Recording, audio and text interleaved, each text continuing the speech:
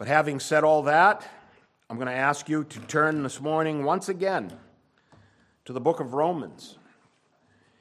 And I'm going to do something very miraculous for you this morning. You're going to witness the miraculous this morning. No, I'm not going to disappear. I'm going to tie in Romans 4 with the triumphal entry. It's never been done. It's death-defying. But I'm going to face it fearlessly, as I always do. And so I'm going to ask you to open this morning with me to Romans chapter 4.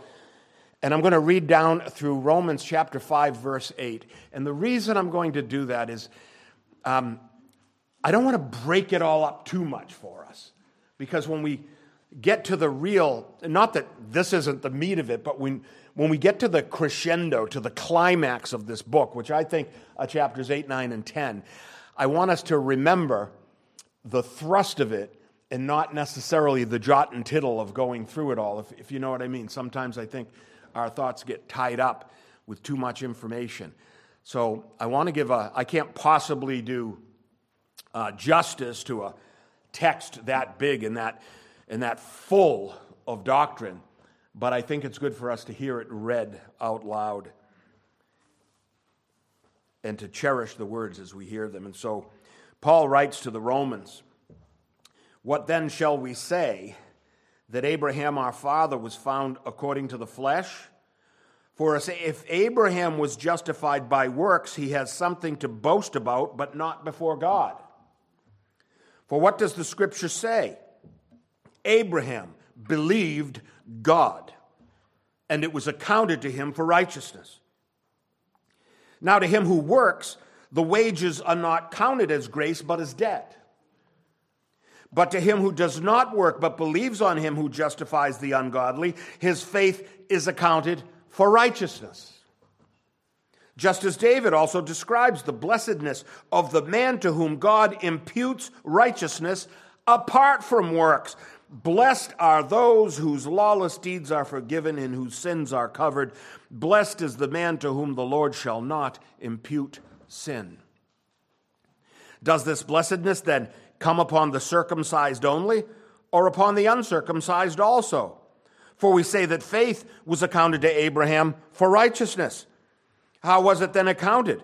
While he was circumcised or uncircumcised? Not while circumcised, but while uncircumcised. And he received the sign of circumcision, a seal of the righteousness of the faith which he had while still uncircumcised, that he might be the father of all those who believed. Amen.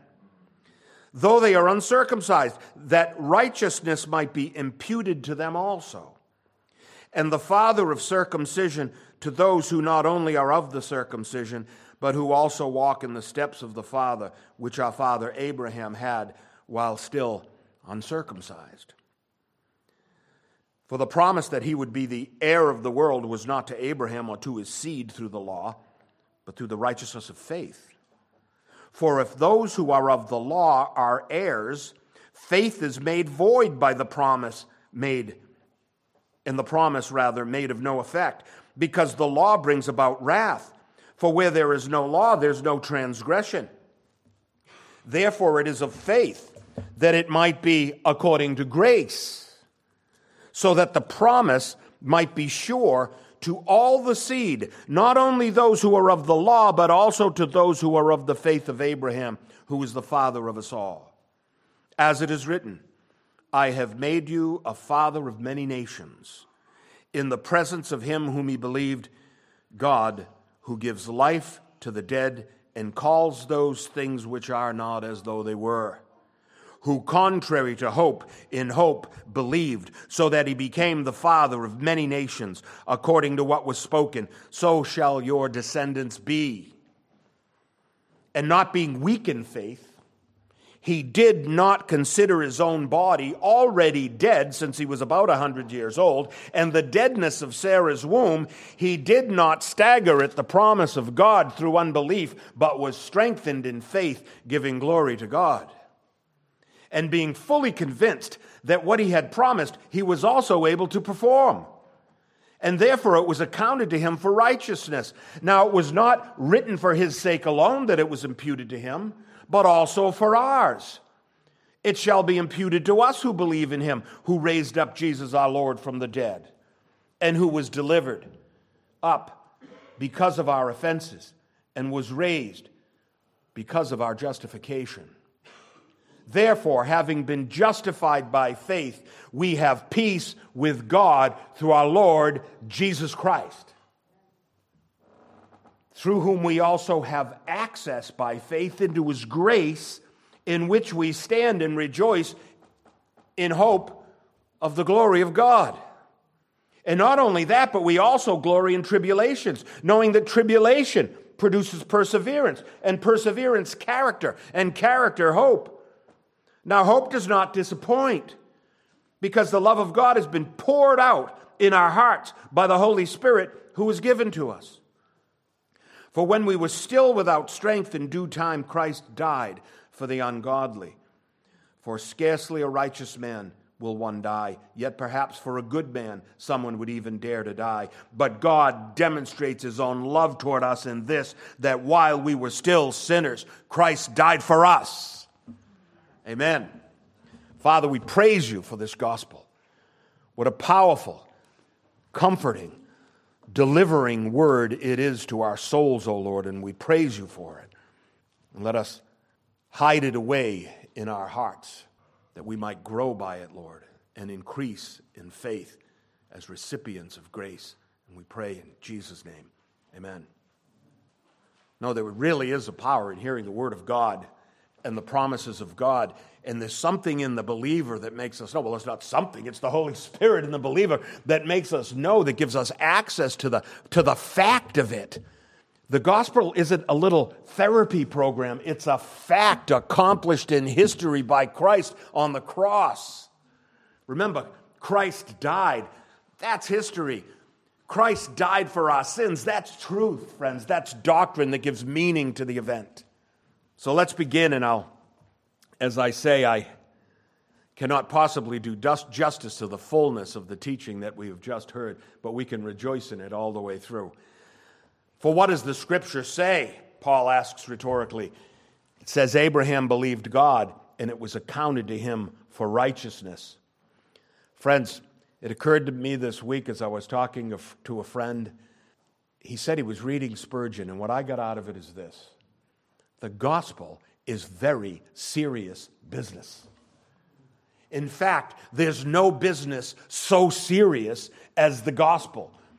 Now, your souls can be caught up in all the day-to-day things, the routines of life, and I don't belittle that. I have the same life's cares that everyone else has. But in the end of these short little lifespans that we have in this earth, there is an eternity to experience with God, and the access to it is faith in Jesus Christ. And that's the gospel, and that's the end of it. And there is no other way but that. It's the most serious concern that anyone may have, whether they're in the faith of Christ or out of it. You know, the difference between us and the unbeliever is we know it's serious business, and the unbeliever hasn't come face to face with that yet. But he will, one way or the other. Every knee shall bow and every tongue confess that Jesus Christ is Lord. It's the most serious concern that anyone can have in this life.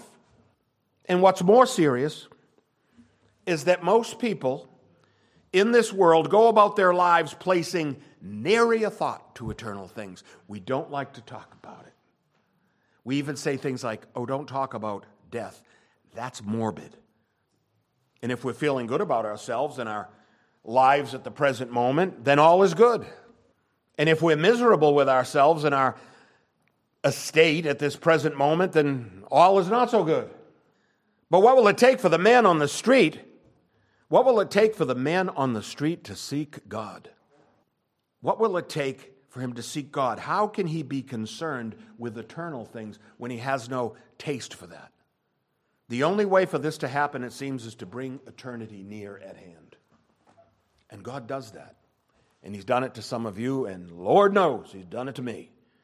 He brings eternity near at hand to us. He brings it close by. He lets it rub up against us from time to time through affliction and tribulation, persecution in this life. And suddenly, life doesn't seem so promising. And you know that life comes in ebbs and flows, and there is a time for dancing and a time for mourning. We know that, right?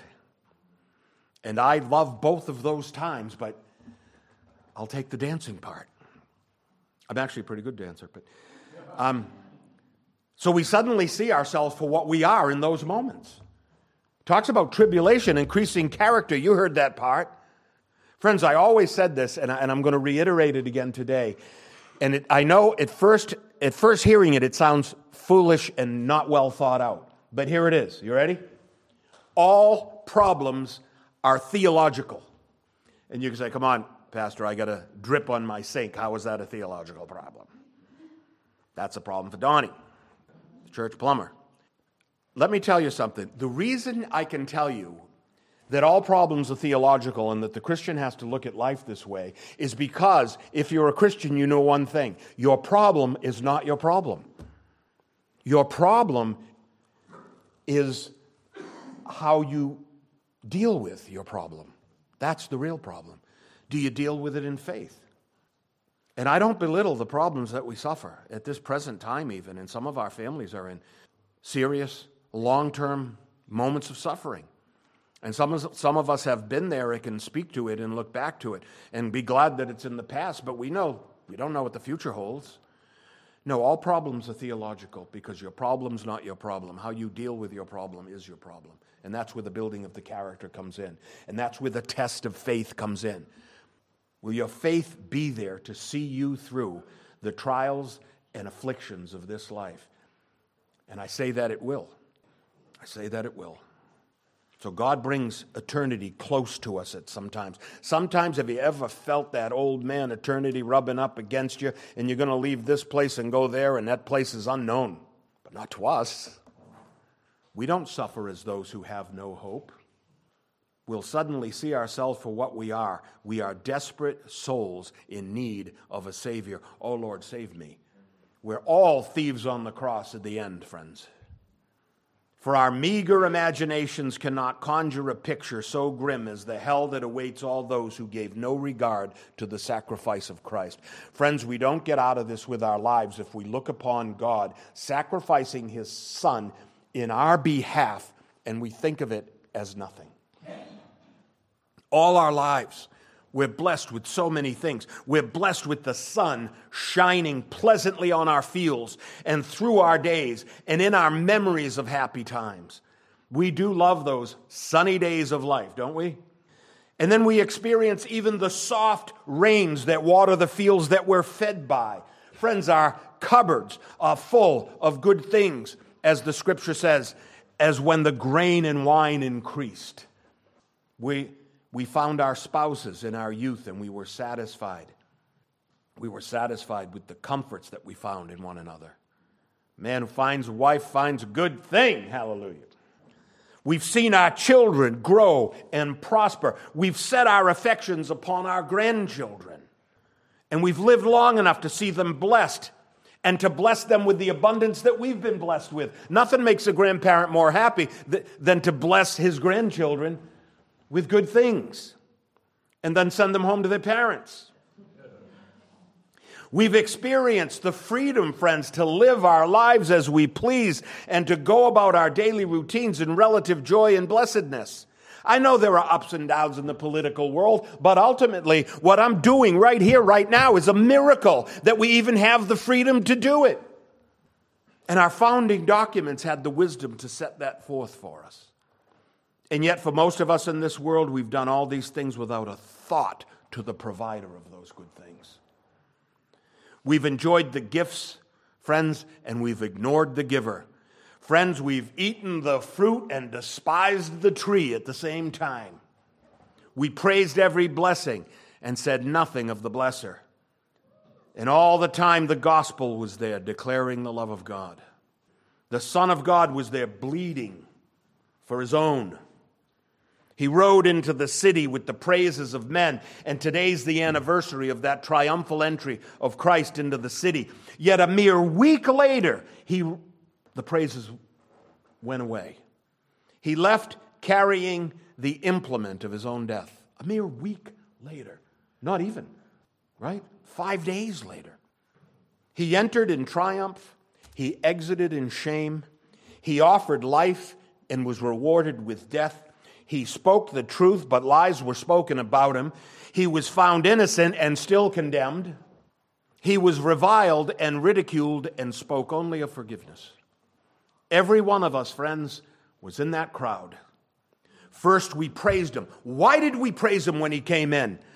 Because it was fashionable. It was trendy. Everybody was doing it. And we became suspicious because of who he said we were. And then we became incredulous because of who he said he was. And then he said, before Abraham, I am, and we took up stones to stone him. And all the while, every sinner at the feast that day, every pilgrim in the city carrying their lambs to atone for the sins of their families, would have said they believed in God. Do you ever think about that? There was no one in that city while Jesus was being hounded by the Pharisees and questioned and ridiculed by the other political parties of the day. And then when they called for his crucifixion, and then when they made him carry the cross out of the city, there wasn't a person there that day who would have said they didn't believe in God. They were there for Passover. They would all say they believed in God. Friends, the term believing in God is overrated. It may not mean what you thought it means. And I'm going to ask you today and beseech you, don't leave this place today without realizing the great distinction between these things. Of course, Abraham believed in God, but Abraham believed God, and that was accounted to him for righteousness. Friends, I was young and now I'm old, and I've seen nary a creature who would own up to his own practical atheism. You know what those people were in that city that day? They were atheists. You could say, oh, Pastor, how can you say they were atheists? They all believed in God. Let me set this up for you from a divine viewpoint. I'm getting it now. No, let me set this up for you, all right? There's one God. We all know that. But he's real, and he's who he said he is. He's not somebody else. So you either believe in that one God or you don't. And you say, oh, but Pastor, they believe in something else. I know, but we all know there's one God. So if you believe in something else, you don't believe in God. Is that too hard? So you believe in something that is not God. You are an atheist. You're a practical atheist. You're not a philosophical atheist because you invented a God and said he's God, but he's not. Right? You either believe in God or you're a practical atheist. These men are professing atheists. Or rather, few men, are professing atheists, right? How many people say they're an atheist? Very few. Everyone says, oh, I believe in God, I'm not religious, but I do, people say all kinds of things. But they're de facto atheists. These people are practical atheists, and they act as if there is no God. How else could Christ be killed when he came? Sure, they loved him when he was in style. It was Palm Sunday. Everybody loves Jesus on Palm Sunday, right? And everyone loves Jesus on Easter Sunday because he rose from the dead, that we might rise from the dead. But no, not too many people liked him on Thursday and Friday. That's why I guess that's why you can poll the public one week and this political party's way ahead, and poll them another day and this one's ahead. That always amazed me.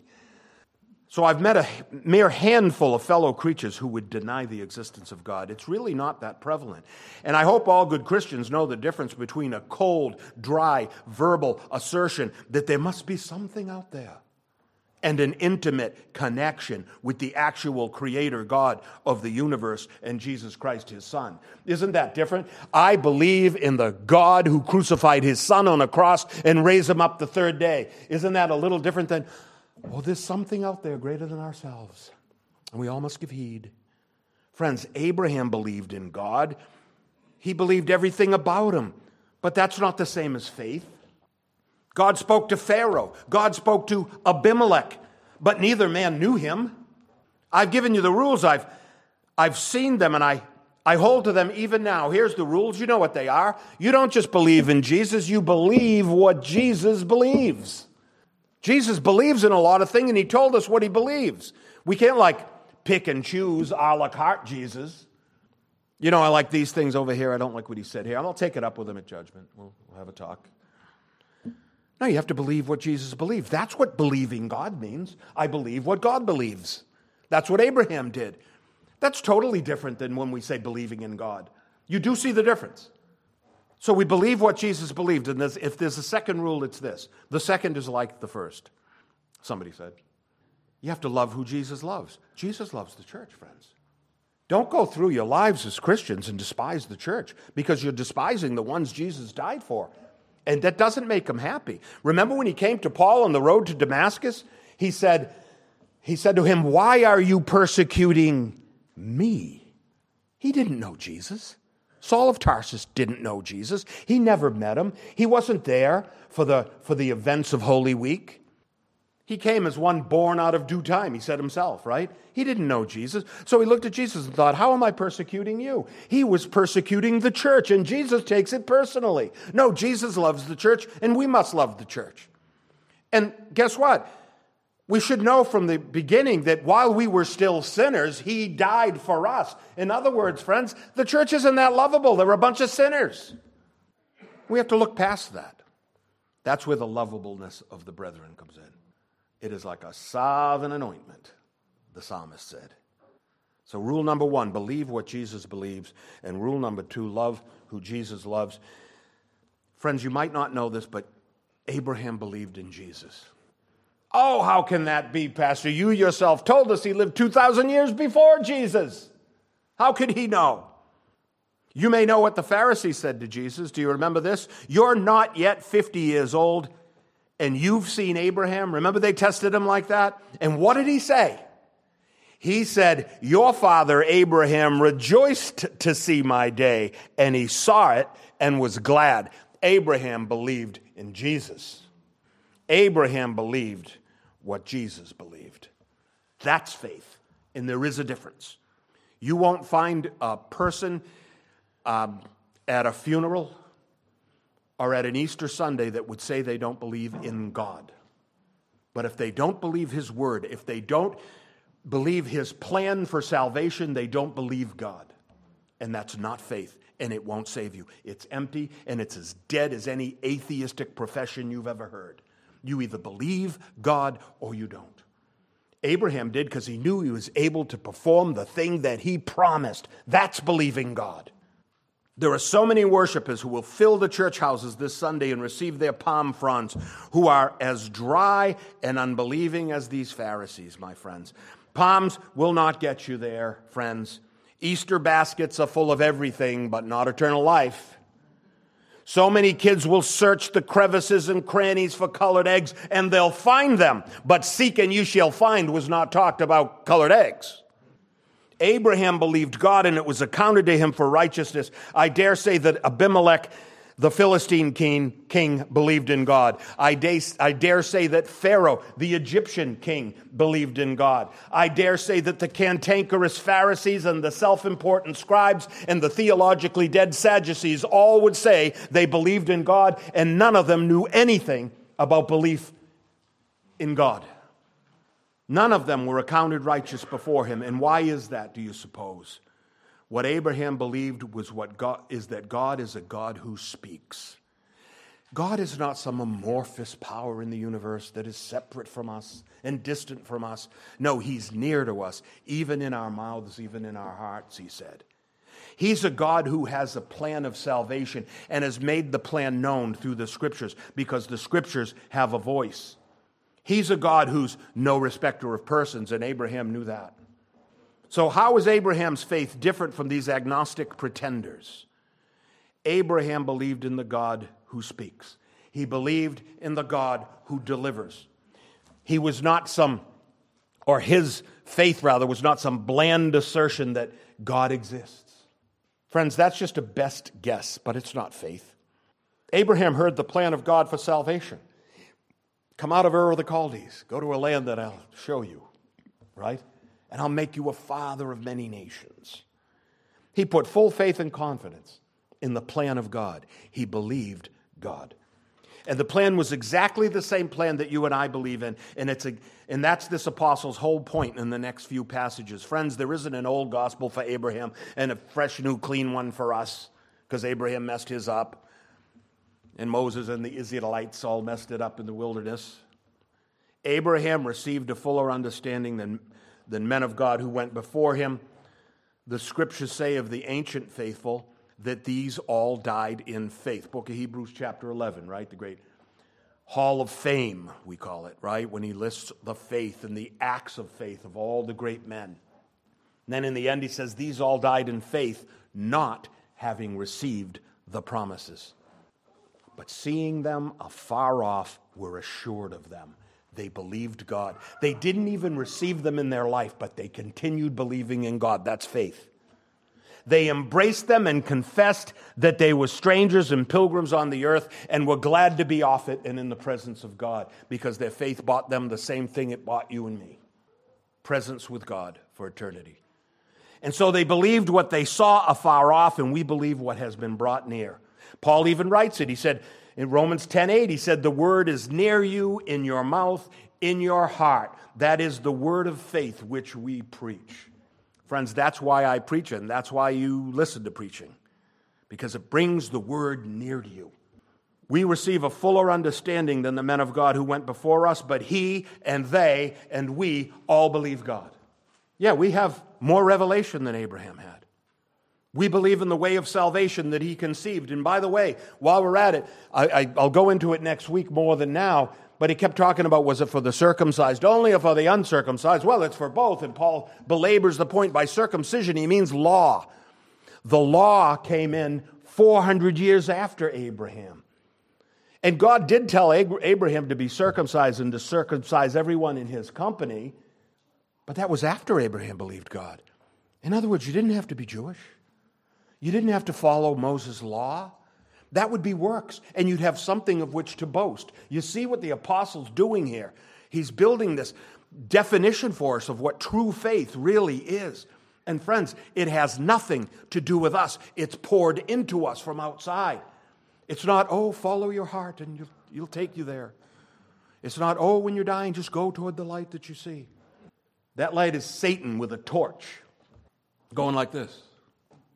So we have a fuller understanding, perhaps even than Abraham had. Dare I even say that? It was the same for Abraham. Faith was the same for Abraham as it was for Moses. The plan of salvation was the same for all those men. And so we read, now it was not written for his sake alone that it was imputed to him, but also for us. It shall be imputed to us who believe in him, who raised up Jesus our Lord from the dead, who was delivered up because of our offenses and was raised because of our justification. Friends, believe God, and it will be accounted to you for righteousness.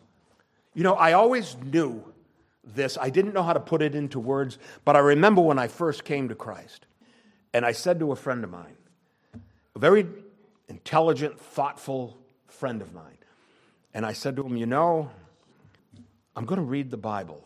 I'm already reading it.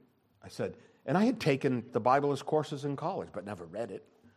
You know how you can study law and never read the Constitution, and Luther could go to seminary and not even see a Bible till he was there for 2 years. You know how academicians teach us this way? But I said to my friend, I'm going to read the Bible. And he says, oh, I've said that a lot of times.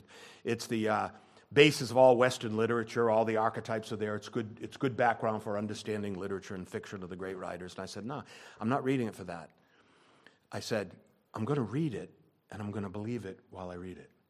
And to him, that was nonsense. How can you say that? You haven't read it yet. How do you know you're going to believe it? I said, I just know I'm going to because it's God's word.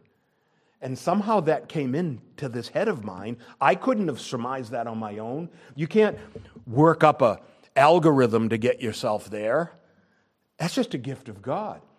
And to him it was foolishness to those who perish, and to me it was the gift of God. I just knew I'd believe it. I knew it was God's word, and I knew I'd believe it. And very often it confused me, and I thought, this says this thing, and this says this, and they seem contrary. Friends, that's called a paradox. But a paradox is just a seeming contradiction. It's not a real one. And God wants you to meditate on that until you can make those two things work together for good. And so we receive a fuller understanding than the men who went before us. We believe in a way of salvation that he conceived, and we've put aside every invention of man that vainly tries to become another way of salvation. We put that aside. There is but one way to God, and it was the same for Abraham as it was for Moses. It was the same for Paul, and it's the same for us. Now, I want to say, I heard a very prominent American preacher interviewed, listen up now, on conservative cable. Now, our conservative cable channels are very useful for political decisions, not for religious decisions. Let me say very plainly, Fox News does some good reporting, but they are the Catholic station. They don't have a lot of religious advice for us, okay? And this is where I heard a young preacher, very well known, thousands, maybe millions of followers, and he was interviewed on a conservative cable news channel, and he was there to speak about the coming Easter celebration. Of course, you would have a great celebrity of this type. And he said that Jesus proved at the cross that when things go bad, they may yet turn around. And we should be heartened by his example. I don't know why you're not groaning and screaming and saying, "Blasphemy!" One of the great preachers of our land thinks Jesus was setting an example of how the trend of life can get better after bad things by going to the cross because he rose up on Easter Sunday. And he was also pleased that they were, that's such the heartfelt message. Oh, that's so wonderful.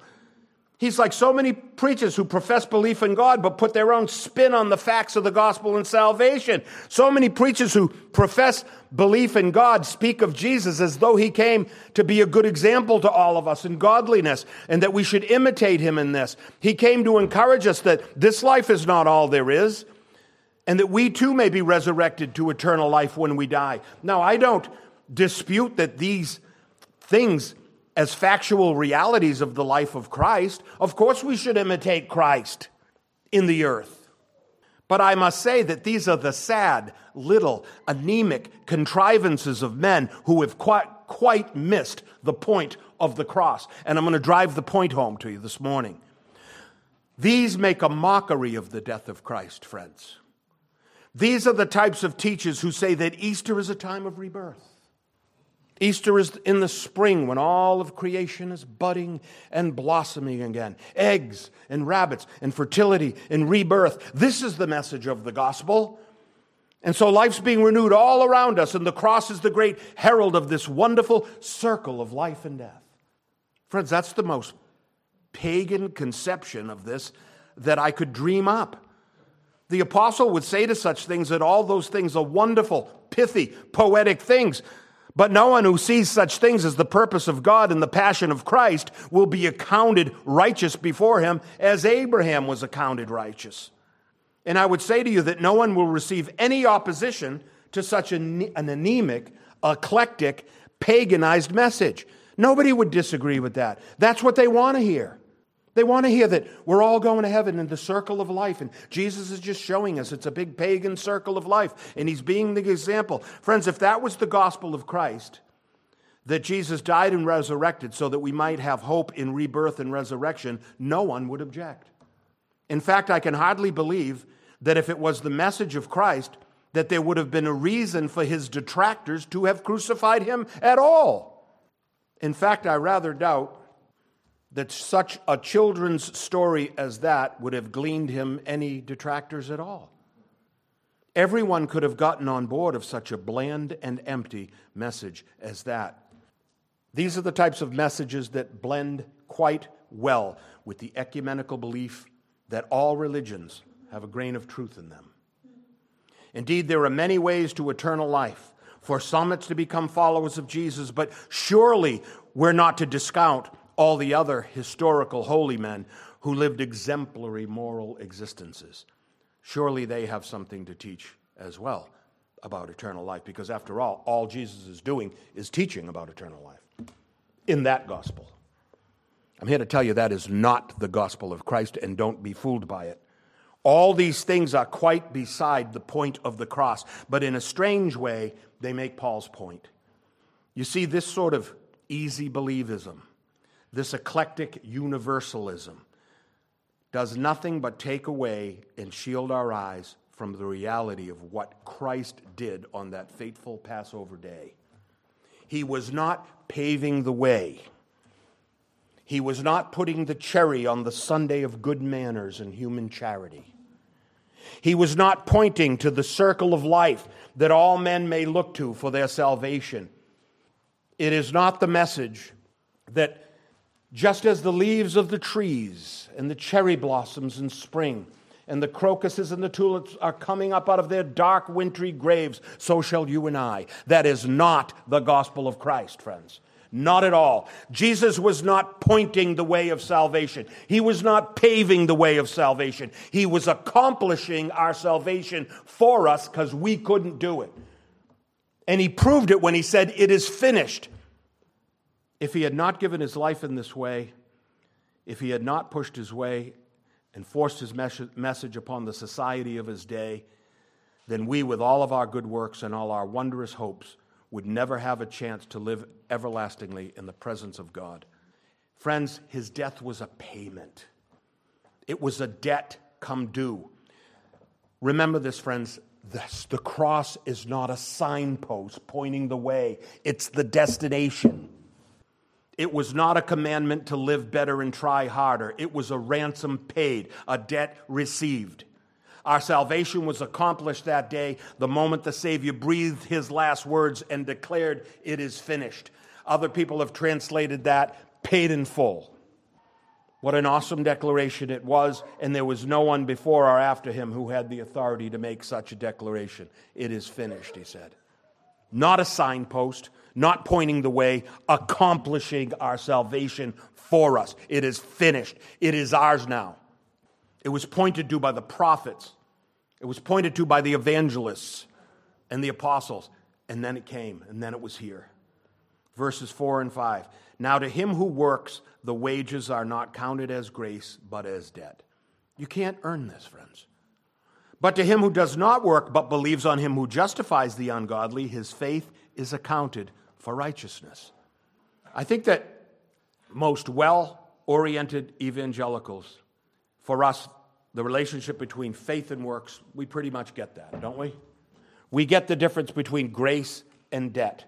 We get the difference between gifts and wages, don't we? If you work for a thing, friends, it's not grace for you to be paid for your service, right? The laborer is worthy of his wage. Friends, that's not the gospel. The laborer is worthy of his wage. I mean, you could work it in there. The gospel is more like the worker worked as hard as he could and accomplished nothing, but he got paid anyway. That's grace. I've done that many times. If you work for a thing, it's not grace to be paid for it. In fact, it's a thing that you may demand. If you've worked for it, you can demand it. If you were so good that you've earned the salvation of God, you could walk right up to the cross and say, "I'm the one that doesn't need you to be there. I actually earned this." And then when you get it, you could boast about it. Before God, you could boast. Friends, if you worked for a thing, you could say, "I've earned my pay and I demand my wages. And I may boast of my accomplishment and my enrichment by the labor of my own hands." You could say, "Look at all the wonderful things I've gained by the earnest labors of my own hands and my own intestinal fortitude." You could say that if you earned it. And you can say that in some areas of your life, I presume. It might be right to say, "I've behaved well in your sight, and so I deserve your respect," to one another.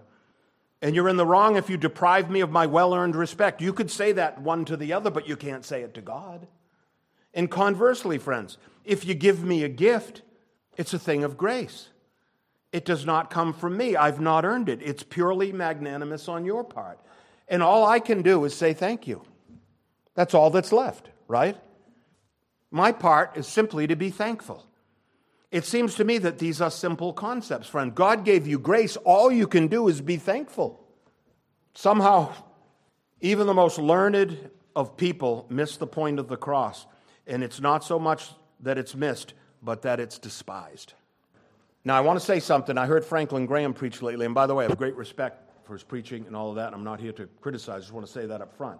I love Franklin. I love what he does, and I love what he spends money on, and he spends money this time of year on advertisements on big cable stations to get the gospel out. He's not selling anything. He's trying to save souls.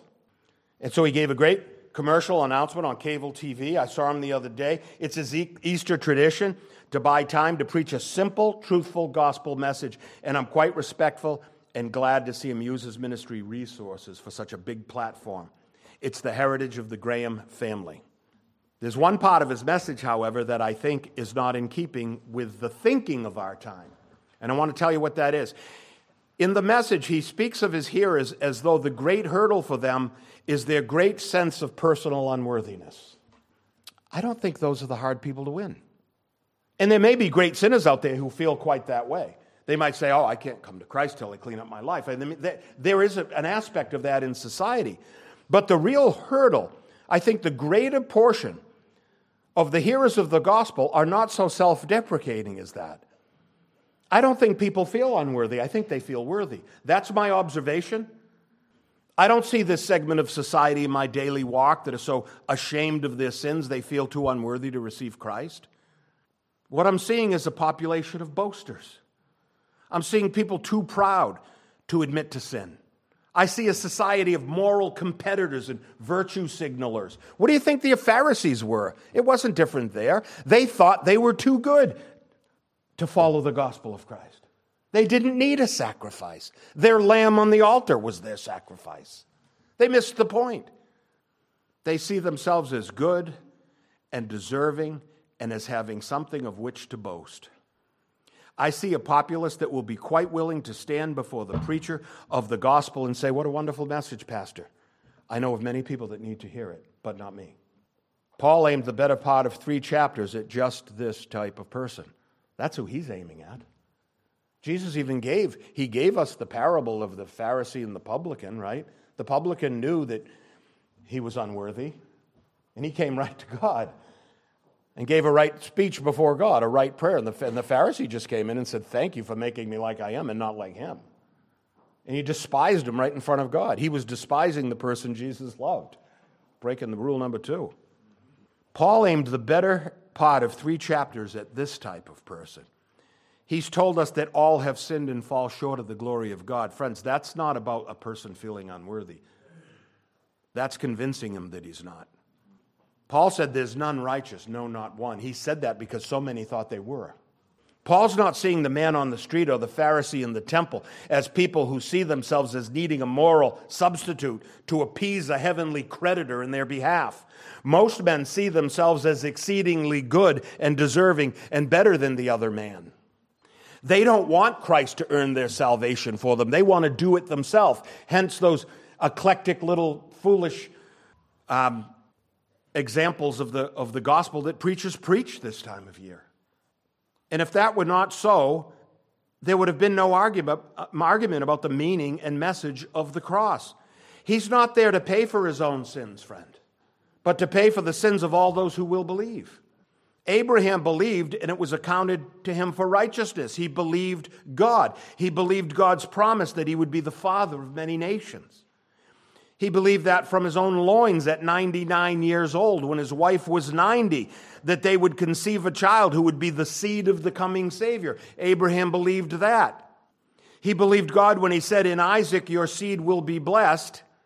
He believed that there were 2 nations in Sarah's womb and in Rebekah's womb after her, and there was the son of the flesh and the son of the promise. He believed God when he took Isaac out to the mountain to sacrifice him, that God would provide a sacrifice. I think the symbolism there gave him the message. I don't think he missed that one, and neither should we. Lloyd Jones writes of it like this. He said, he gave him a foreshadowing of the death upon the cross and showed him how he's going to redeem man. He did not see it clearly, but he saw it afar off. And he proved the extent of his faith in the most extraordinary way imaginable. Imagine that. God told a 100-year-old man with a 90-year-old wife who had never conceived a child that they would have a baby, and from him, the Savior of the world would come. The seed, right? The promised seed, going back to Adam. And then when the child is 13 or 14 years old, God says, now take him out to Mount Moriah and sacrifice him there. See what I mean about contradictions that aren't really contradictions? He didn't need Abraham to sacrifice Isaac. He needed Abraham to agree to sacrifice Isaac. He needed him to consent because God said it. That's what he needed. So of course he didn't let him do it. And not being weak in faith, he did not consider his own body already dead.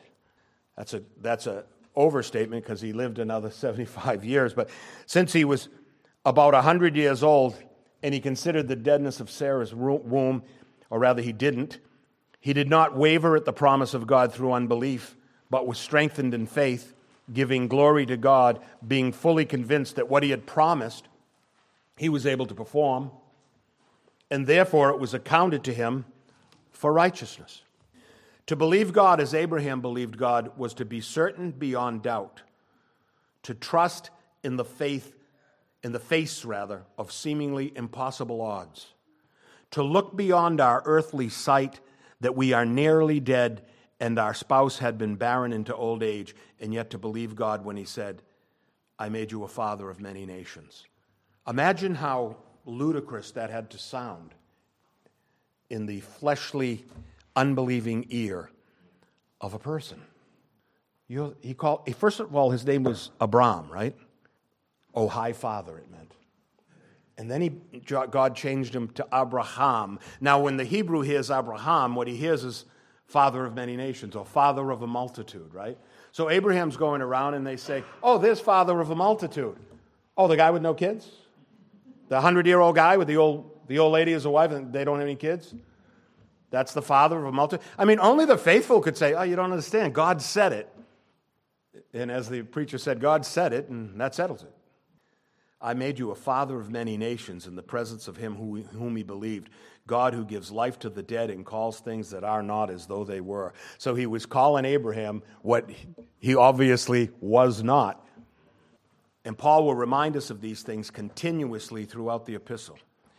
And I'll remind you that when all these famous tidings of the birth of Isaac were fulfilled, and Abraham and Sarah were blessed beyond measure, that Sarah died. Remember the story? Sarah died, and Abraham lived on.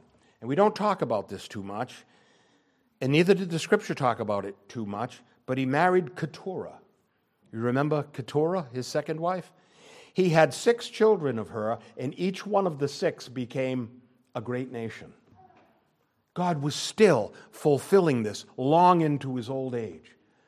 And he died at 175 years old and was buried with his fathers. Oh, Father, give us such faith. Father, give us the reality of the gospel, O Lord, that Christ accomplished our salvation for us. Surely with the prophets he pointed the way, but he accomplished it in his own body, and it was finished on that day. There's nothing we could add to it, and God help us if we take anything away. Oh, in Jesus' name, O Lord, give us faith to believe God, and let us too be accounted as righteous before him. Pray in Jesus' name. Amen.